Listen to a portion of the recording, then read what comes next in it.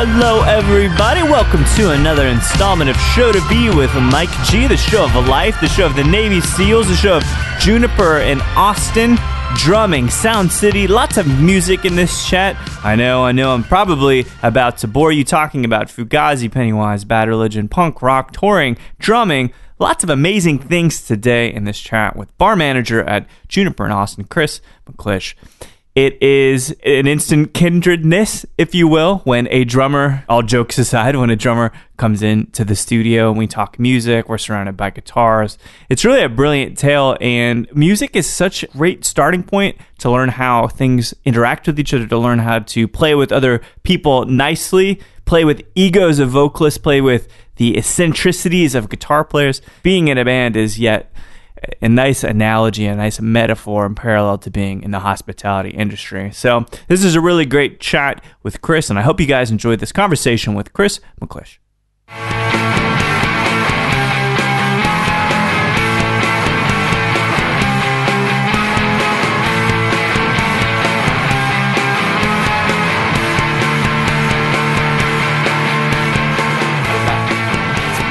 Yeah, it's interesting.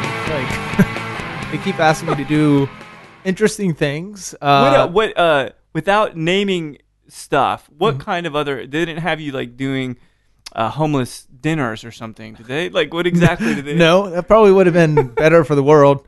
No, there would just be, all of a sudden, like I would show up and they'd be like, Chronicle's doing a little thing on, so come up with a book and write make a cocktail out of it. No, okay. I'm in the middle of, again, like trying to start this restaurant. Yeah, and I'm just like, what the hell have I read lately?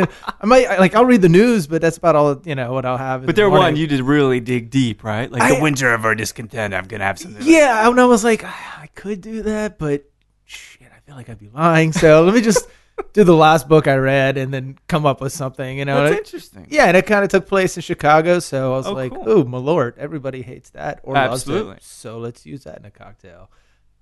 So did that, and they put it out there, and like the little Instagram and everything, and saying like, "Oh, you come by and ask for this drink." Nobody's asked for the drink. I love how from because we're talking about technology too, like how people are really trying to diversify the way. So, it's a retweet. Like that's not enough. Right. Did they show a picture of Chris with a different team's jersey on, wearing a football helmet while running uphill making a cocktail? Like you're having to go through this gauntlet to like really get traction. Yeah, it's a much different world now. Food and beverage wise, it's good and it's interesting. Like I'm glad that I can go to places and get great drinks or get like a really high-end prosciutto or something like that at the store, which is nice. I mean, I remember when I was younger and trying to find these things, it was just impossible. It's different. So it's different now. There's a huge entertainment aspect to it. But it is, I think, just the nature of the business now, and you either adhere to it a little bit and get used to it, or you'll get be some celebrity. Yeah, or you're pocket, right? Yeah, or you're a dinosaur. Personally for me, I just like to kind of work, but I mean, it is, just like being in a band, the same sort of idea. DIY. Exactly. I mean, you have to. It's just part of the job now. Man, so I'm at a law. I've got so many different ways that I'd love to like approach things, because I was reading that your father maybe was exposed to many different kinds of foods. You had plenty of questions. You also went to study jazz in Miami. What's your instrument? So I grew up playing classical piano. Oh, okay. So my as I was speaking earlier, my parents bought a baby grand piano. I'm the youngest of three boys, and they're like, "Well, shit, so you guys are gonna play." Did your brothers play at all? They did. Yeah. They just played and took lessons until they're 18, went to college. I grew up playing that, and when I was a young teenager, this is gonna sound so weird. I saw No, a drum. it's I saw a drum set, and I think it was on Full House, maybe. And I was Jesse and the Rippers. I just was like, I wonder what a drum set sounds like in real life. Yeah. So, Oh yeah, that's a great. That really is. yeah, a good question. So I asked my parents, and they were like, "Well, let's just get you a snare drum. We'll figure it out from there." Sure. So I started playing drums, and that was basically what I ended up doing. No kidding. Yeah, that felt natural. Yeah. Wow. Playing piano in front of people was always a little bit strange, but even from the beginning, like playing drums felt pretty natural to play in front of people. So when would you say like you first got what year are we kind of talking when you first got introduced to I drums? was like right before high school when I started playing drums, so like Wow. 8th grade, like the end of middle school, and Crazy. then I got in high school, and that was basically all I did. I was in bands and played in the school band as well, played in like punk bands and whatnot, and No shit. and then went to school for jazz, and Because it's a different style of drumming than it is being a punk drummer. it's a little bit different. A little bit, But I remember one of my first teachers, he was saying, if you want to actually be a working drummer, you need to learn how to play everything. So I played when I was in high school. I played for the Richmond Philharmonic in Richmond, Virginia, and How many in one of a big set of percussionists or like the like one of the percussionists Yeah. there. And so I did the classical. I did drum corps and traveled to California and the rest of the country doing that. That's amazing. Yeah, punk bands, whatever bands. So because we got to talk about punk for a second. yeah. Today, oddly enough, this is really good timing. For some reason, and I don't know why, I went back to listen to Suicide Machines. and Abivy and stuff. I went down a wormhole, Pennywise, all the old Epitaph stuff. I don't know what the fuck happened. I don't know. Maybe I was like politics. Maybe. You opened the gate, man. The gate. It was just a deluge. It started with Bad Religion, and then it went down. I'm like, ooh, Rancid. Yeah, Rancid. Yeah, let me dig into that for a second. Pain. So when we talk about like Richmond, Virginia, so are you from Richmond then? I grew up in Richmond. Yeah, I moved around a lot, but I grew up there. Was that kind of the main place you're getting to learn drums with piano and stuff? Yeah, that, and it was a big. It was kind of like little DC, Yeah. So like Fugazi, Discord, like Trying all to that think. was like. Again, today, I just learned that Discord put, not all, because there was a couple of albums missing, actually, but most of their material on Bandcamp. Thank you, Discord. Right? Exactly. Thanks again, Discord. Thanks, Good man. Tuesday again. Yeah, that's insane.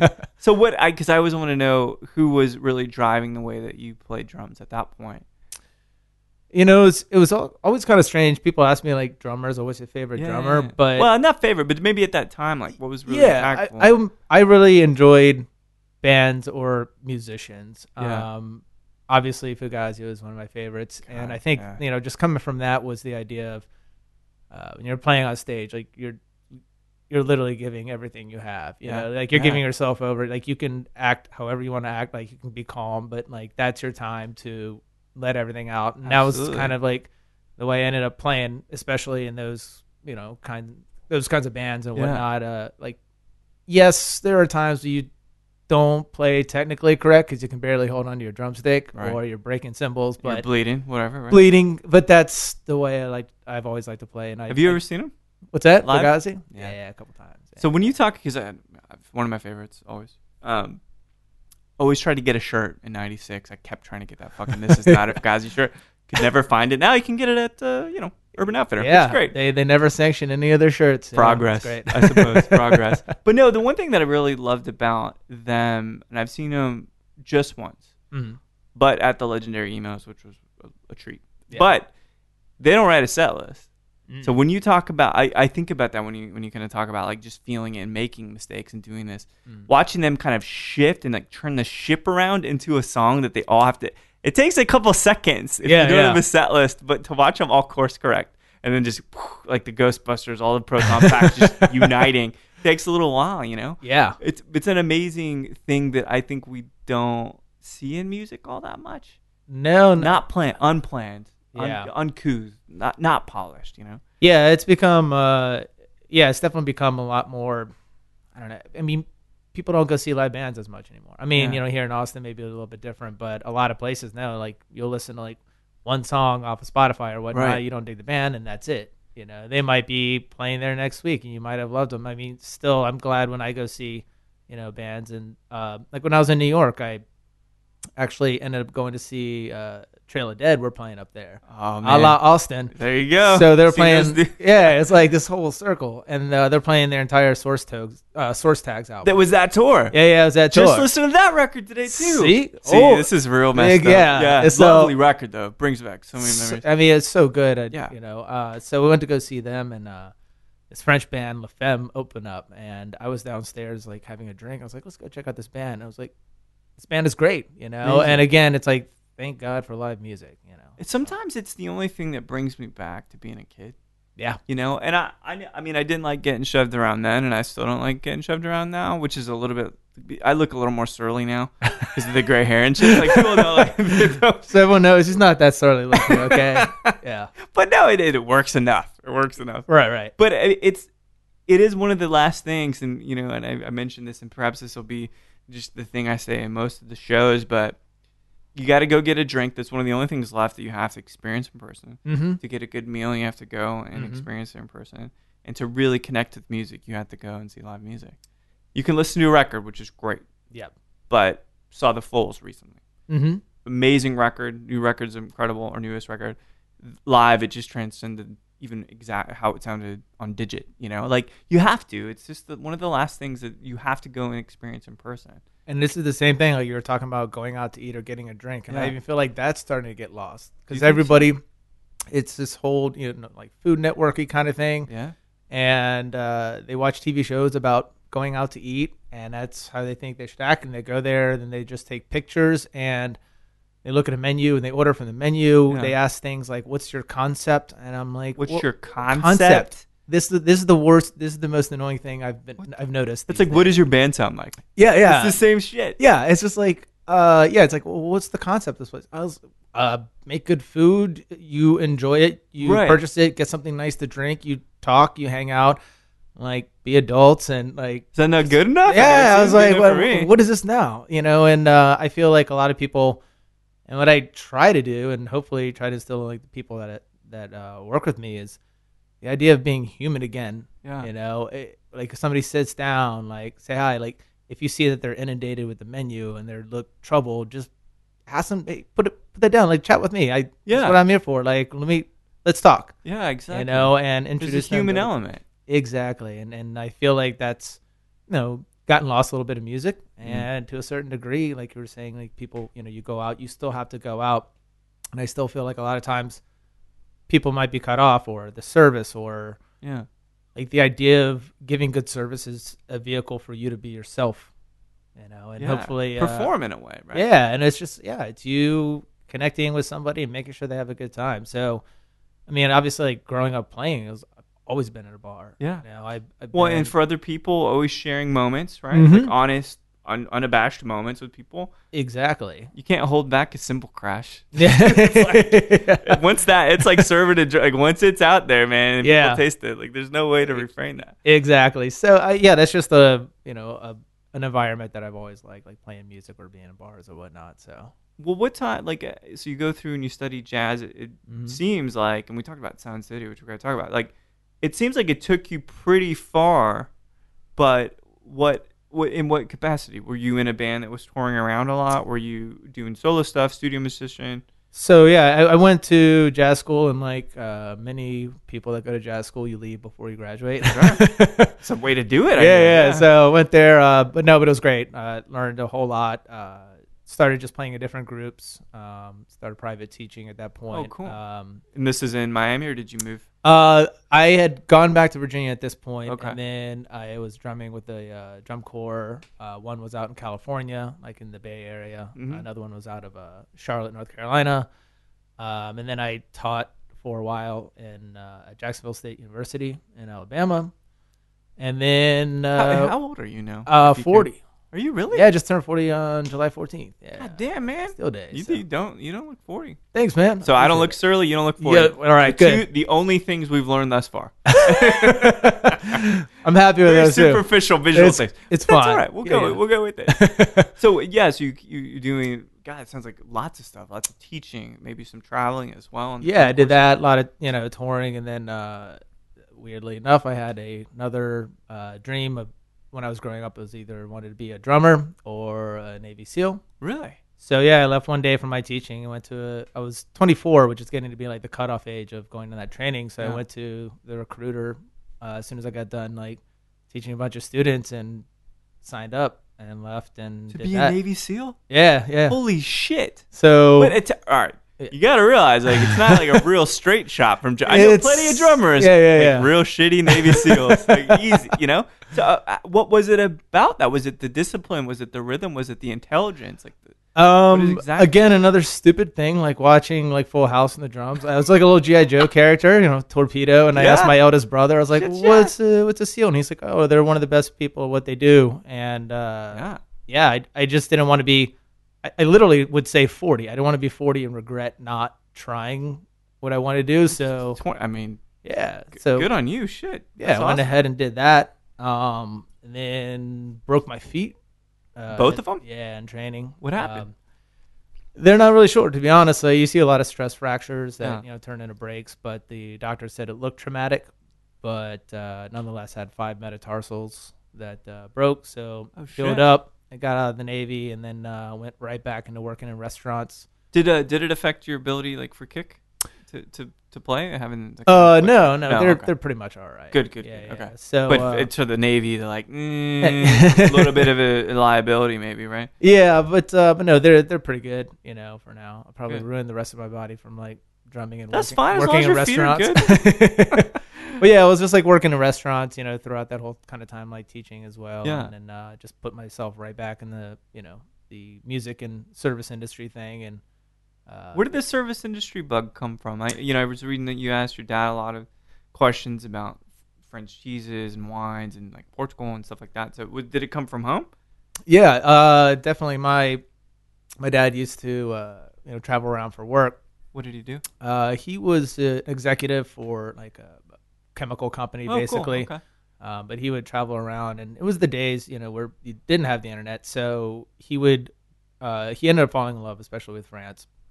And he would go there for like 2 weeks a year and just visit all the vineyards, find his favorite wines, and then just have like wine shipped over. And so I would ask him, and he'd have like his big encyclopedias of wine. So everything seemed like really mysterious. I would ask about different foods, and he's talking about like in Korea where he opened this clay pot and there's like beef tendon, and I was like, how do you eat beef tendon? He's telling me about beef tartare with like a raw egg. Because it's like matter of fact for him, right? He's like, well, I've been there. But for you, it's like magical. Yeah, I mean think about the food that we all ate in like the 80s, It's like corn dogs? Yeah, maybe? Corn dogs, meatloaf, mac and cheese. So all that seemed like pretty... Bagel bites. Yeah, that's good stuff. So good. So yeah, I guess it kind of, that sort of caught me a little bit. Like my dad would make like roast like a lamb. He allowed me to like throw the rosemary on. And I remember like sitting outside and it would be light out, and then it'd be, 11 o'clock, and it'd be dark, and we would have sat out for dinner for like 4 hours. Mm-hmm. Maybe that's what kind of got me into all that. So he's also a cook? Yeah, he would cook a little bit. He was a meat judge for the 4-H club in Michigan. Really? This was actually a thing. Like pre or post slaughter? Because I hate to make it so morbid, but no, it was post slaughter. People would bring raw cuts of beef, and he would judge those raw cuts of beef. That's crazy. So what do you judge a raw cut on? Marbling? I would assume so. Yeah, and again, like I asked him, okay, well, what's the best beef in the world? And he said aged beef, and I thought he was fucking with me. He's like, no, you let it rot, and it becomes green. I was like, I don't have the internet to consult to see if he's lying to me or not. It's like when your dad's like, no, lick the floor. It tastes real good. Like you just trust him. You're like, all right. My dad's trying to kill me. Yeah. But they just started. Okay. Yeah, and then I worked in kitchens. Like I grew up like as a dishwasher, working my way up. So that's what people in bands do. Yeah, exactly. It's a job you can always get, right? Job, I love it. Totally. Yeah. So I was like, toying around with going to like culinary school, but ever since then, I was just kind of really, really interested in it. Amazing. So you it starts at home. I mean, this is kind of a similar thing for me.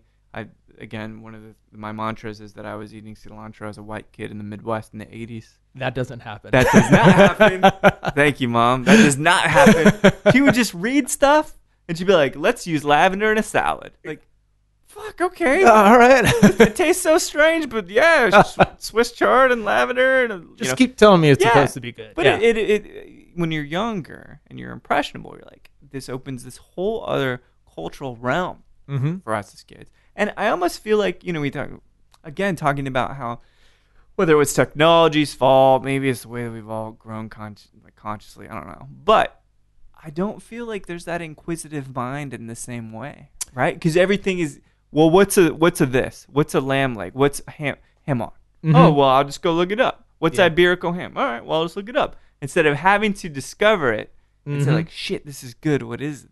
Yeah. It's all different now. Yeah, exactly. And then, especially to a certain point, like nobody wants to sound stupid or like they don't know what they're talking about. That's right. And I mean, I will be the very, very first person if like I don't know how to pronounce something on a menu or whatnot, be like, how is this pronounced and exactly what is this? Yeah, that's a great question. And I love that. And that was, one of my, favorite things, especially like in New York, going to different restaurants and whatnot. Like I had one of my favorite restaurants down the street was a Serbian restaurant. Oh, wow. And I'll ask them like exactly like, how is this pronounced? What is this? Yeah. And I love that kind of stuff. I do too. I think it's weird when everyone's so worried about like, they want to seem like they know everything. It's like the Jimmy Kimmel thing. Do you ever see that where he did go? I remember when I first met my wife, she showed me this video. She was describing how it's Coachella 2014, and someone from the Jimmy Kimmel show, disguised as someone that could have been working at Vice or something, right? Like a cool person, fucking cool.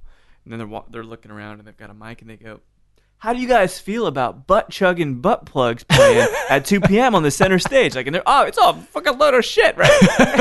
And the people are like, oh yeah, really, really excited to see them. Like, they've got a really good sound. And so, to your point, like, no one wants to say like, nope, never heard of it, man. I really love their early stuff. I really like, yeah. I love their early stuff. Yeah, It's before they went mainstream. Yeah.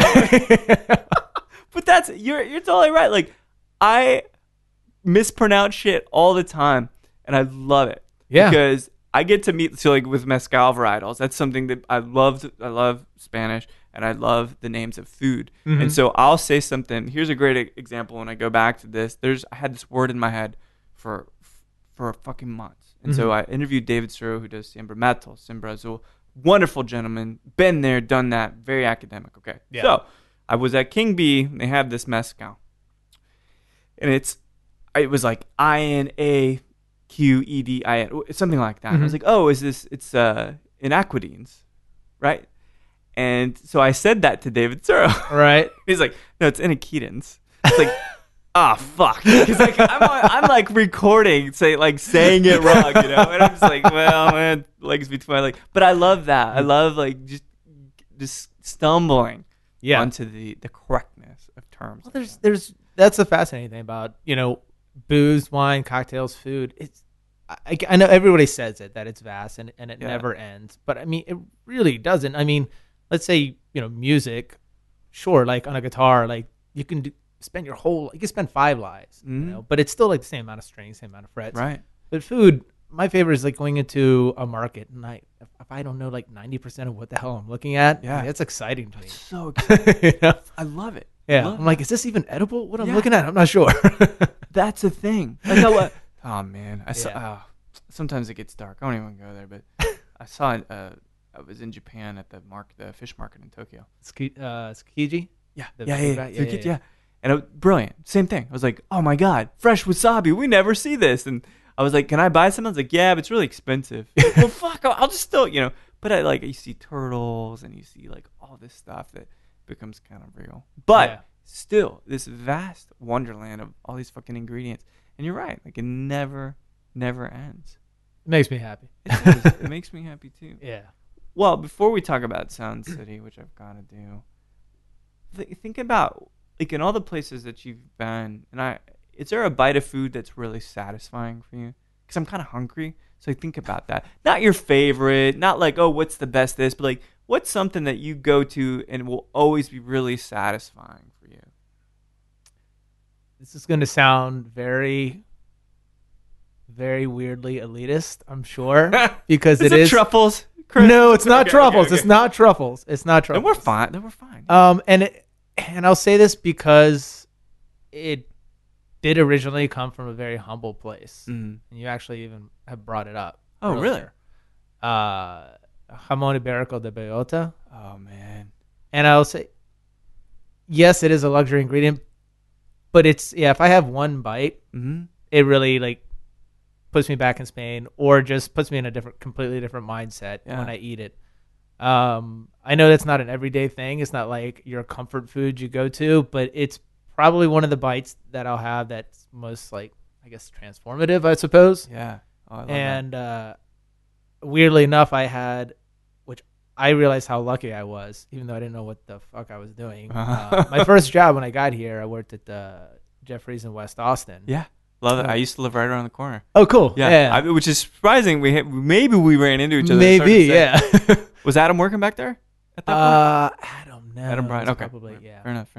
So, they put me in a little white sport coat, but there was an appetizer, which was little jamon iberico de bellota on top. Uh-huh. And so the captain would go and slice the leg. Obviously, they took the hoof off because it's here in the U.S. Right. And I think about that now, and I knew how lucky I was. Unfortunately, like there's no like expert cortador to show me like how to like slice this. Yeah. But just to know it, I always like to look, very much the bright side of things. And now I know now that there's not going to be any other time in my life for a job, at part of my job, that I have to go and cut. You're a guy that's allowed to cut it. Yeah. Right. And that'll be the only time I've ever done that. So it's one of those things you take away, like every job you take away something. And I'm like, well, that was really cool. I'm sure I cut it like shit, I'm sure. But still, you got to cut it. Yeah. And I got to see it every day. The Olympic torch. Yeah. I got to smell it every day. Yeah. So, so I know it's not the most down to earth comfort food, but it's one of those things. And have you had that Iberico Mezcal Del Maguey mix? You know what? I have not. So we're gonna drink that next. Awesome. Well, okay. Because you got to try it, because if you like it, and Iberico is that thing, and it's salty, and it takes you back. It's good that we don't get to have it all the time. Yeah. It's good that I try it like maybe twice a year. We would turn into monsters if we drank it every day. But then where does it go? Yeah. It's like, well, cocaine's not enough for me now. I've done crack. All right, hand over the next thing, I'm eating heroin now. I don't know what's going on. It's nothing. I can still stand straight. What the fuck? Come on, let's go. So it's good. It keeps you humble, and like the infrequency of great things is actually something I think is really, really I concur. Important. All right, so I got it because I love Sound City. I love Dave Grohl. He's like part of me. You're just a few years older than me, but that was a really big, influential dude for me. Fleetwood Mac. My mom was into it. Tom Petty. So how did you end up at Sound City? Sound City. Yeah. So at this point I was back in Richmond. Okay. And was this after the jazz stuff? Yeah. This was like my mid-20s. This was right after I got out of the Navy. So, I mean, literally, it's like, oh, you're done in 2 weeks, and you thought you had your next 6 years planned out. That's right. So it's just like, what the fuck do I do? All right. Yeah. I know. All right, we'll go back to Richmond. My family wasn't there anymore, but where did they move to? My mother lives in like Virginia Beach, not far. My brothers live in Florida, but I just ended up back there and teaching again. Yeah. And working, and then a guy that I worked with said that there was this other dude, this guy John Sullivan, and he at the time he was playing in this pop band called Jack's Mannequin from California in LA. I know that band. Yeah. So he actually. Did you say that thinking I wouldn't know who it was? Or did you just say it past I don't know. I don't know. They were a thing. I think they were a thing. He's a little pop guy. Yeah. He comes through here in town. Sometimes. For sure. But everybody in the band, not him, were all buddies that I knew from Richmond. Mm-hmm. And this guy the bass player was starting a second band. Weirdly enough, 2 bass players, and he was just looking for a drummer. That's strange. We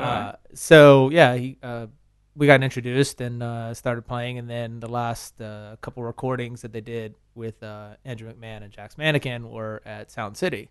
So he was good buddies with like everybody there. Oh man, because it's done deal now. It's done. It was on the way out when I can't remember her name, but the studio manager, like when we got there, and he, they gave us a really good price to come in there because they liked him. But the main it was a Neve board, right? What's that? It was a Neve board. Oh yeah, that still was all like in everything was there.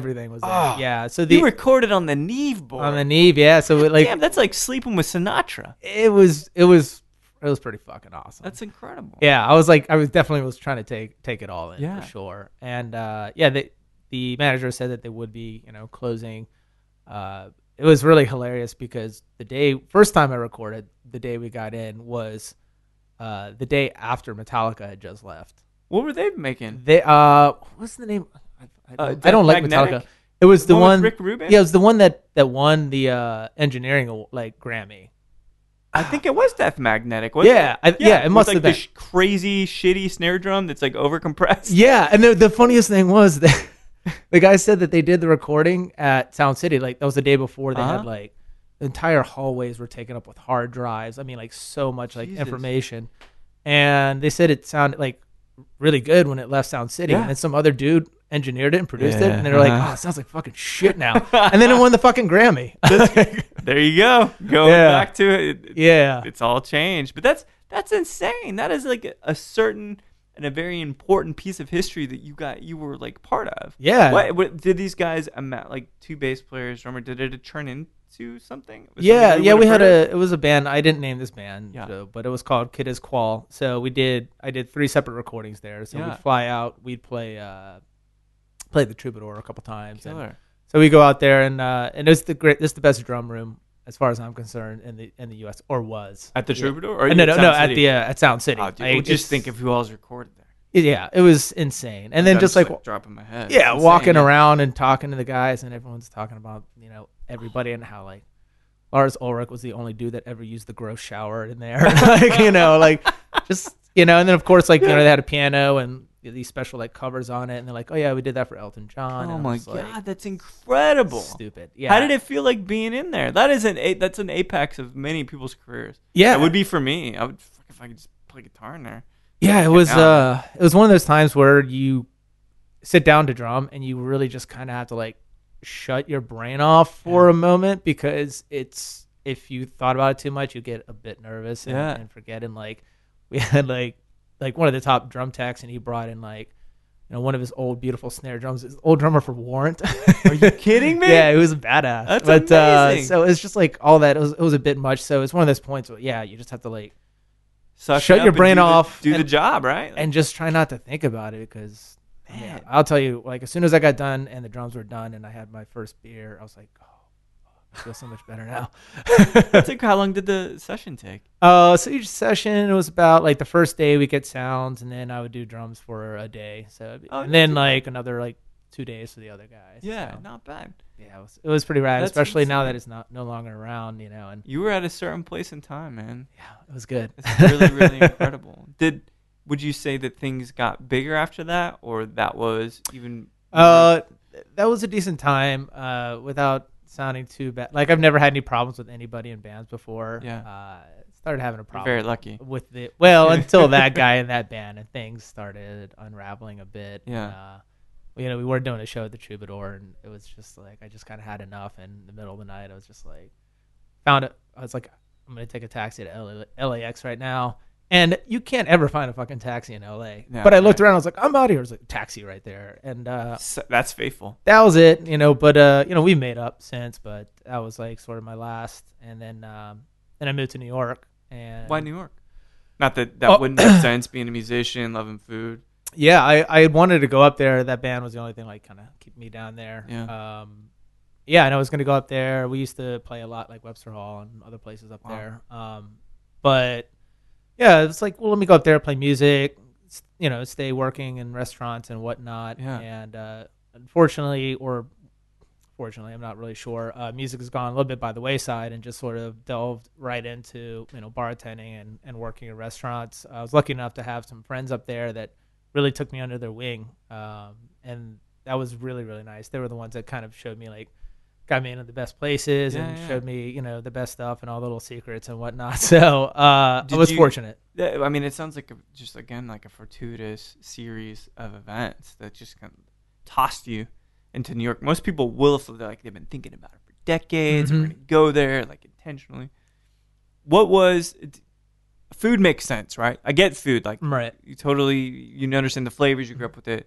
But cocktails, like you talk about wine with your dad and stuff, but was booze a piece of that whole equation too? Like, were you guys drinking pastis, being a fan of France anyway, Mhm. pastis and stuff? He was a little bit more of the wine, but when I years and years ago when that sort of cocktail renaissance started coming about. Yeah. So I moved around a lot. Like I said, like I lived in San Francisco, Chicago, Miami, Charlotte, DC. And years ago I was living in Chicago, kind of like when like the Violet Hour was just kind of coming out and reading about cocktails. And it was a brand new thing. And I was extremely interested in it and would go to those places. And that gave me an idea about where the level of that should be.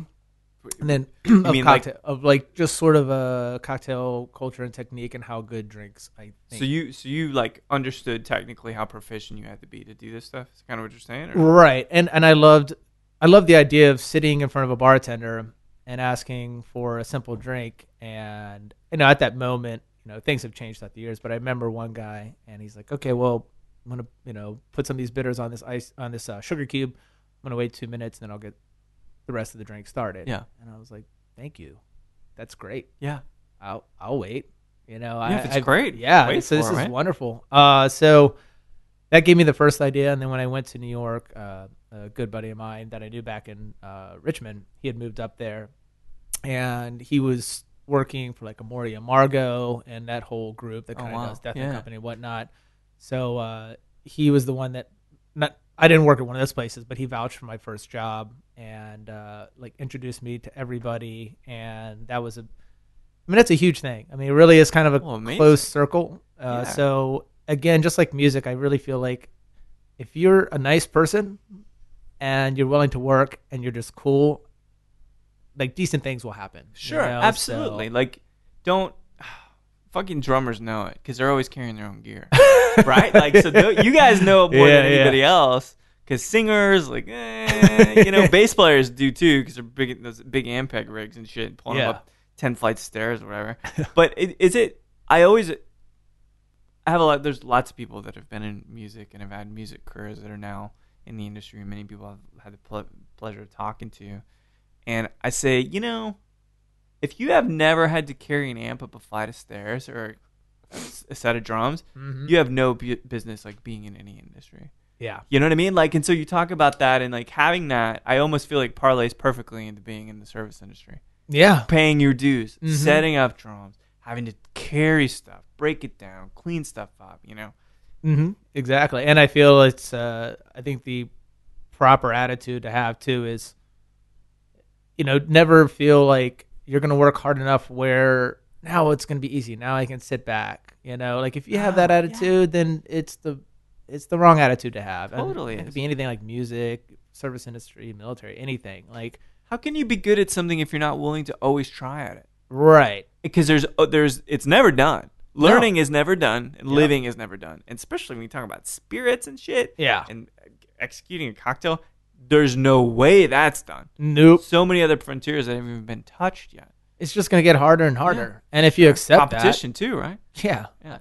I mean, really, it's just there's weirdly, this isn't to be pessimistic. I actually feel like this is optimistic. But if you know that there's no like pot of gold at the end of the rainbow, and it's just like you're just going to keep going, it's going to get harder. Yeah. And as soon as you kind of accept that, you're okay with it. Sure. The kind of people that I hate are the ones that are like, oh, I'm a manager now, so now I can go like dick off now. I'm like, come on. Why? Man. Like, what are you going to do if you peak at 40? Yeah. What the fuck are you doing at 50? Yeah. What are you going to do? It doesn't make any sense to me. No idea. Yeah. I'd be losing my goddamn mind. I would be too. If I was like, I don't know how people retire, frankly. I just couldn't do it. If I had to stop thinking or working or creating, fuck, I would just die. Yeah. I mean, it's not a big surprise like some of these guys off themselves in their 60s. Like, they're done from their creative peak. Like, makes a lot of sense. Yeah. Like, of course, I'm thinking of Hemingway. But a little morbid sense. But yeah, well, sure. Yeah, it does. Absolutely. It totally does. You got to keep doing it. So people vouch for you in New York, which is, like you said, a tight-knit crew. Mm-hmm. What year are we talking when you were this was... God, the years go by so quick now. I'm trying to remember. Especially when you're 40. Oh, Chris. Jesus Christ. No decade's going to go by. No kids. No See? Kids. Good. So it's a good, clean 40. There you go. I like it. I'm fine. Let's see. That was like, God, I don't know, like 5 years ago maybe? Really? Something like that. Yeah. A lot of stuff happening at that point. Yeah. 2010, 2011. It's a crazy time. Yeah, there was a whole bunch going on. Again, like I said, very lucky to meet really great people. It was the easiest move I've ever done in my life. Really? anywhere. The opposite of everybody else I talked Opposite of the best friends that I've ever made in any move my whole life, easily concentrated in New York. That's incredible. Yeah. Because you think about it, and you know why I think that is? This is my specific perspective. You worked hard all up to that, right? You even went as far to try to become a Navy SEAL, which is not an easy thing. You broke your feet trying to be a Navy SEAL. You put in some good man hours. You paid some dues. So in a sense, like, you never lose that. You always have that on your shoulder when you walk into a place. Like, I've busted my ass doing all this stuff. Yeah. And the thing is, I love learning. Yeah. Like, talking to my buddy, like Chris and other people, like, it's just so much to learn, Yeah. And people won't impart knowledge as long as you just work and you stay cool about it. Yeah.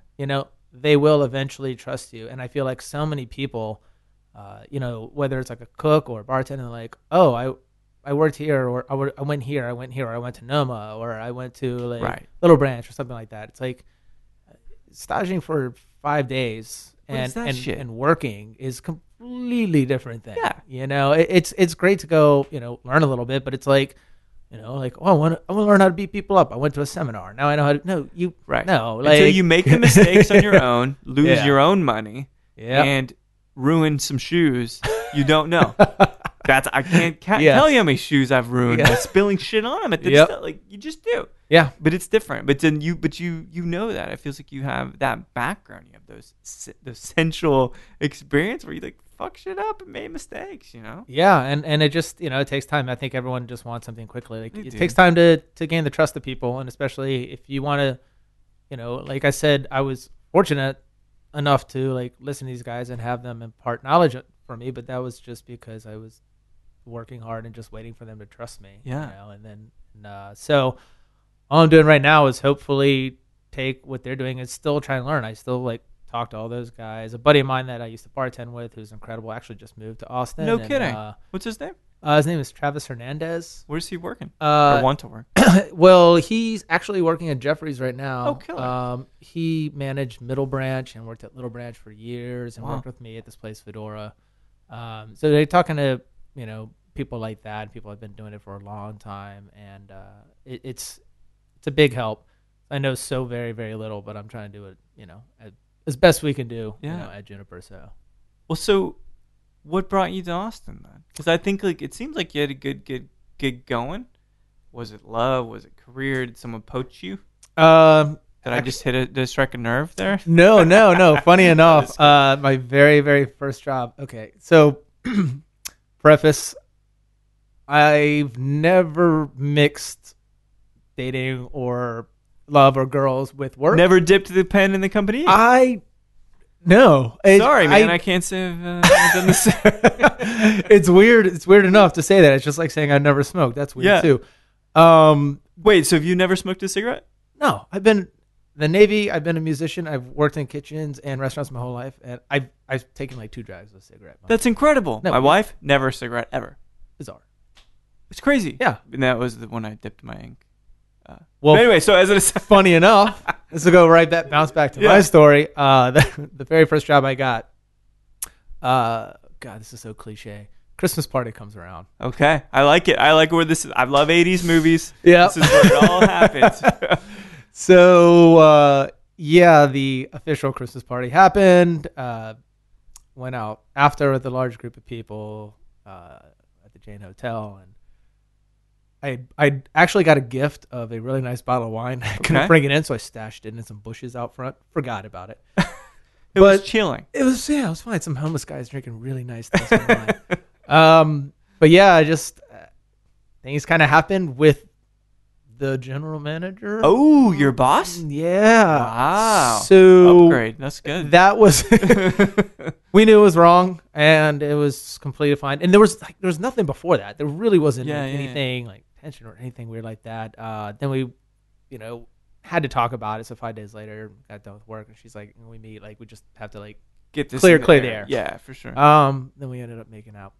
And what better way to clear something? Anyway. But that was great. We were both very professional, kept it, and I knew that if we were going to keep the relationship going, I decided that I was going to leave that job. Yeah. So made the decision, to leave that so we could actually, kind of be together. So we were together for a while, and she was, like I said, GM, and I was working, at a cocktail bar and restaurant, and it's just too much. I'd get home at like 5:15. Wow. She'd wake up about 7. She'd go to work, and it was great. Maintain. Yeah, I was just like, how long is this tenable? Are we going to keep doing this? We just needed a break, and Austin seemed to work out. So really, yeah. Wait, so the break happened. Mm-hmm. It said it kind of, you're thinking like, well, I'd like a palate cleanser, Mm-hmm. maybe an emotional cleanser, whatnot. Mm-hmm. Just why Austin? Dart on a board, or there opportunities, or Well, I lived in San Diego and San Fran. I realized that I wasn't wanting to go back to the West Coast right now. Yeah. If there was going to be any place on the East Coast, it would be New York. sure, which you're already there, right? And then I lived in Chicago, and I really liked Chicago a lot. Just I guess we didn't feel like doing the winter. We visited Austin here, went and stayed at the Driscoll, and got a random upgrade to room, which probably helped selling the city a little bit. Oh my God, yeah. It even had a name. I was like, wait, it says the Senate room on it. I was like, are we in the right one? You know how many pages have been killed in there? Yeah. It's dirty politics down here. It happens. Yeah, it happens. But so yeah, we checked it out and decided, this would be a good spot.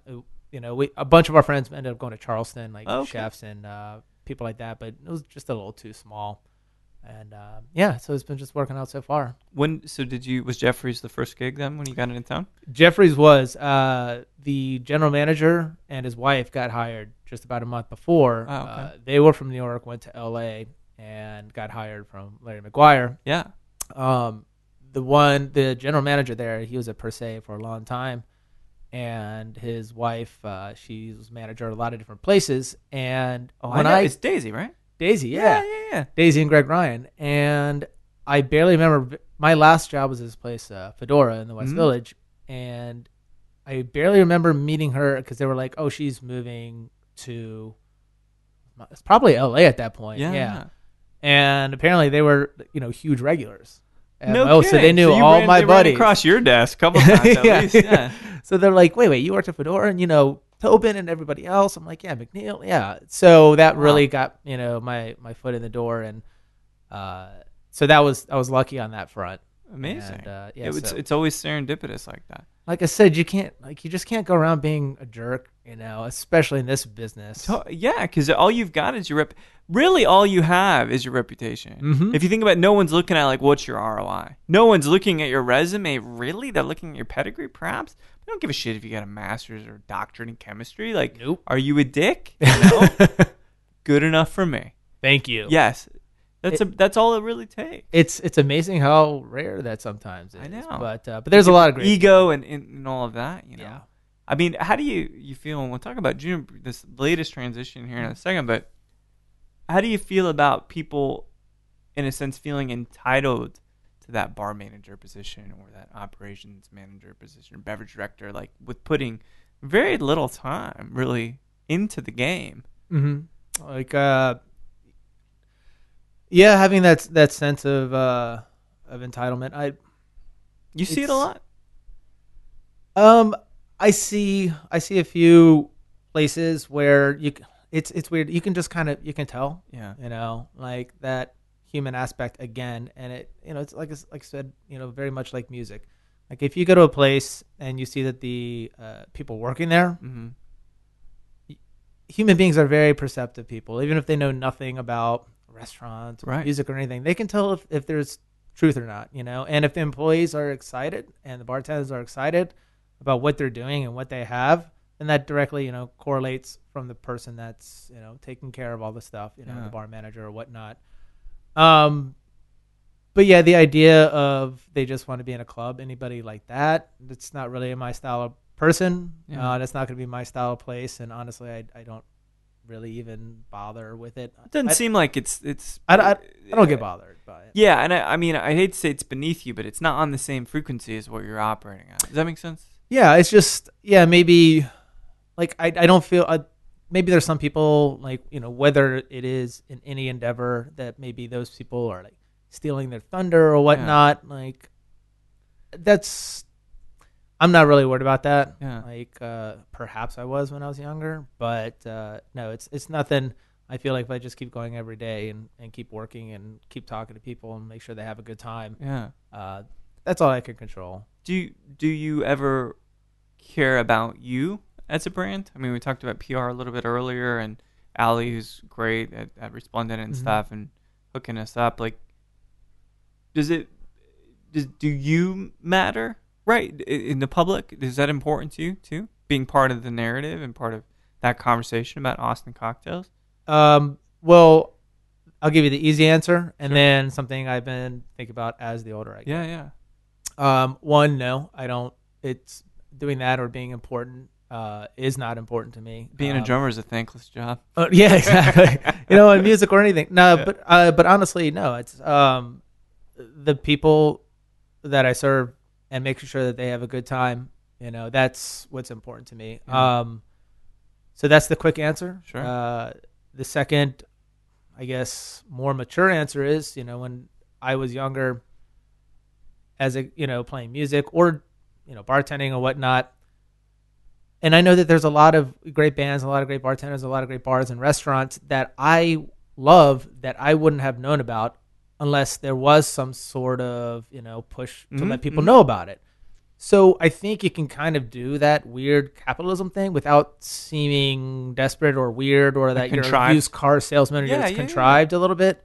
So the older I get, I'm wondering because you have to be confident and enjoy what you do, and I enjoy the drinks I make. I think I would enjoy sitting in front of myself having a drink and having some food. So is it necessarily a bad thing to think about my future and think about that? But it's very foreign to me. I've never done that, so it's hard. This is not a Chris plug. Right. It's very hard to think about that or like use a term like brand or something like that. I know, but I know what you're saying. It's a good question. I have to think. I've got kids in quotes because they're the brands, right? And each of the brands have their own identity, traction, personalities, and all of that. And I think like, and it's just as your career in Austin kind of keeps going, I think that you're not going to be under the radar. I think people will start really to take notice, which is probably an unintended consequence or just something that happens, right? Because it doesn't seem like you're fighting to be the guy. You're not fighting to be on the news in the morning or something, Yeah, it's and yeah, exactly. I and sort of my philosophy in a lot of stuff is, like keep it simple and and within that area you can be, very human about everything. And if people enjoy what I'm doing, that's great. And also, like I said, I mean, I just have like so much to learn, so Always, it's such an incredible, vast amount to learn. But yeah, it is something that I think about, just like the reason our move from New York to here, was the idea of like, how long are we going to keep doing this? And let's try something different. Yeah. So this point here is, I guess, for me to kind of figure that out. Like, I am 40 now. Like, do I want to have my own place? Or what do I want to do? And the thing is, if I do start to go more that route, I'm not going to feel bad like a used car salesman because I'm not selling junk. Yeah, exactly. I'm not like pouring myself out. Like I think people would have a good time, like at the places where I'm at or what. So how did you this piece, like this most recent chapter with Juniper? How did that come about, and did it feel like exactly the right move for you, career-wise? Yeah, it was. I definitely think so. Like I said, it was at Jeffries, doing the captaining thing over there, and Juniper, the first, basically the de facto GM, was a guy, Nick Baskecu, who worked in the same company my girlfriend worked for. She was actually like the GM and then the manager at this restaurant across the street when he was there for a little bit. So they kind of knew each other. Oh, amazing. So the GM girlfriend? Yes. Okay. Yeah. Is she in Austin or still in New York? She is in Austin. She's in the middle of opening a restaurant right now. Shit. Well, we'll talk about that. Yeah. So that'd be great. Yeah, that's good. So you guys reconvened. Right. There was some serendipity. Again. Yeah. Yep. So they originally had a bartender who was getting the bar set, and he was supposed to be, the bar manager there. But ended up going to the Roosevelt Room. He had to open that place. So Wait a minute. Oh yeah, I know. so I know this story. Also. Yeah. So he had to bow out, and it was a little bit. The place wasn't open yet. Yeah. But it was towards the final stages, and I guess Nick was like, "Oh, let me get in touch with Chris." And so I met with the guys. They asked about what my philosophy of drinks were, and I was basically saying simple, delicious drinks. I feel like this renaissance it really is so short, whether it's 10, 15 years that it's been going on. Sure. And there's so much that was just kind of passed over very quickly because people wanted to show what they can do, what ingredients they can do. So I just sort of talked about simplicity. They seemed to dig that. That was their idea of food. And got offered the job and been there since. Amazing. And, how long now about? Gosh, it's coming up on a year. Killer. No. Yeah, and I felt really bad because Greg Ryan, my GM over at Jeffries, he's awesome guy. And I sent him an email. I was like, "Hey, do you have a few moments to talk?" And he responds back. He's like, "Well, since you sent a Juniper email address, I'm pretty sure I know what this is about." I'm like, "Fuck, oh shit, God, I hate technology." Sleuth, yeah. Like, sorry, man. So I've been there, and it's been really good. Opening a place. Yeah. And learning everything, and I definitely wouldn't, take it back. I feel like I've opened 6 restaurants in the past year from that one place, but it's been really good to learn. Yeah. So I'm gonna go soon. What would be what's like the staple meal? What is the paramount taste that I'd get at Juniper? Like, give me a cocktail, give me a dish. Mm-hmm. For you, anyway. You don't have to project on me. No. I completely understand. I would probably, I guess sort of that New York cocktail style tends to be, a little bit on the boozier spectrum. Count me in. But, but simplistic at the same time. So when we open, obviously Juniper's in the name. So I decided just to make like a very simple cocktail with Bar Hill Gin. Since, out of Vermont or Connecticut? Vermont, right? Yeah. So he's a guy who's been a beekeeper for like over 50 years. Yeah. Makes like a very mild, like Old Tom style, but the only aromatic is juniper in there. So a couple ounces of that. The ubiquitous Cookie Americano. Oh, yes. Amaro Moletti. That was one of the first too. Amaros I had when I went to Morning Margot with my buddies. And my buddy Tobin Ludwig, who I bartended with, he's one of the owners of Hella Bitters. So he used his. He was in bitters. town just for Bar Institute. Just hanging out. Yeah, with killer. him. Yeah, just the other week. Yeah, I guess about a month ago or something like that. Yeah. So use a good bit of that in there and just very simple, stirred. I would just do something like that. And again, talking about simplicity, there's this really, it sounds ridiculously simple, but there's something called puffy potatoes that has been on the menu from the beginning. And they're basically just like the most airy, most delicious tater tots you've ever had, kind of like that. Yeah. So that's always going to work. Yeah, it's no tots, matter man. What. Yeah. But no, they're really delicious. So that just like sit there and start out with a cocktail and sit outside or something like that if it's not 100 degrees. Yeah. And just start with that. Let everything melt away a little bit and then decide what you want for dinner. That's sort of like my favorite stage, yeah. The perfect amuse-bouche. Yeah, there you go. I mean, I think because Lydia's cooking dinner downstairs, I'm getting these like just subconscious notes of tater tots. Oh, fuck tater tots. Those are that's food porn for a lot of people, man. Yeah. Me included. Well, so we're sipping some bourbon and we're going to conclude here, but how do you feel about this Michter's 20-year 57.1 ABV single barrel? It's fucking good.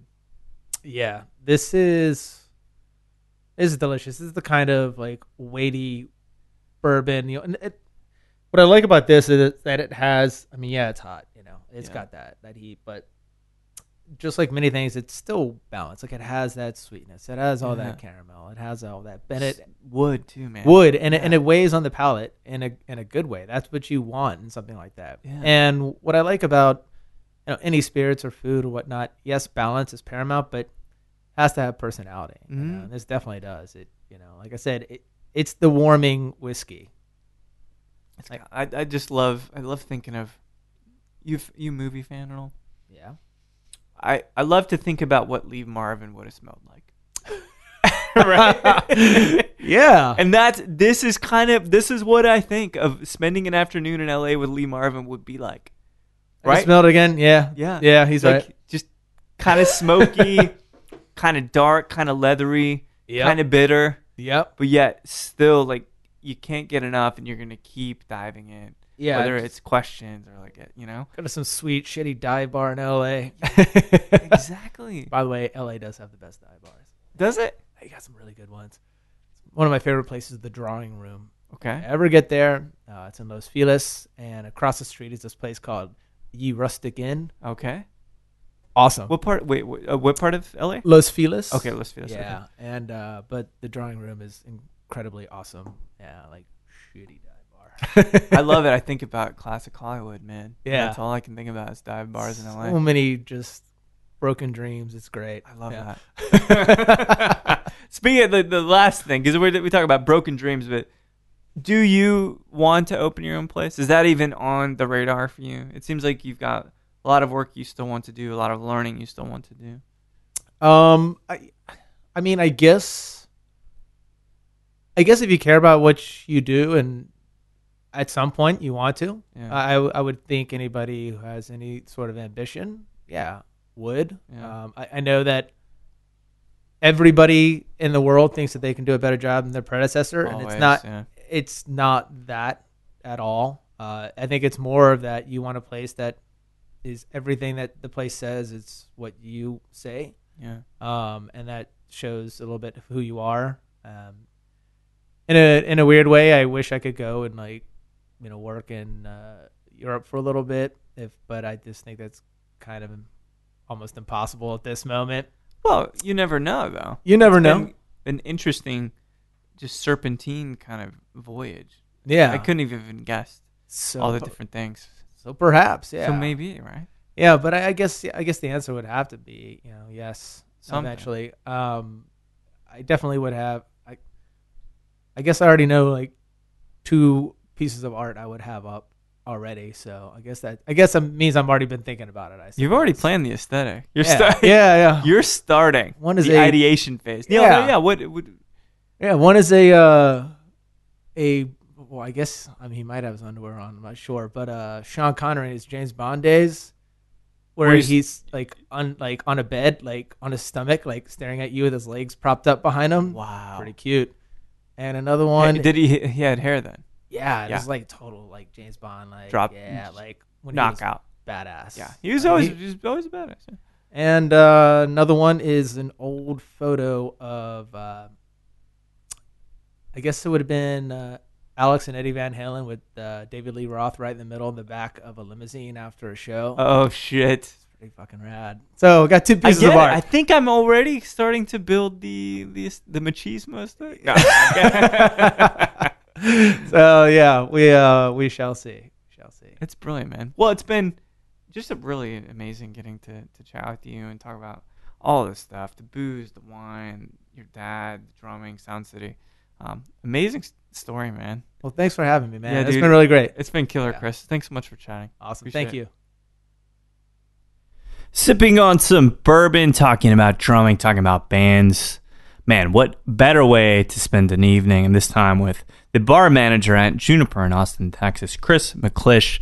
I love his sense of work ethic. I love that he's not out there to get a cheap win. He's working hard, and he's willing to do whatever it takes to establish himself as one of the premier minds and premier creative entities in the hospitality industry, but at no costs to his integrity or his self-respect, which is kind of a surprise since he spent so much time in LA. Ha, ha. So thanks everybody for listening to Show to V. It's been a pleasure bringing these conversations to you, and no matter which mezcal you are thinking about drinking and knowing that there's a new Tequila Ocho 50+% ABV, slightly aged, coming to Texas as of this week. Thank you, Bobby Hugel, for selecting that. Or if you're thinking, man, what Fugazi record do I want to listen to next For me, it's probably in on the Kill Taker. But no matter what you choose, please keep dancing.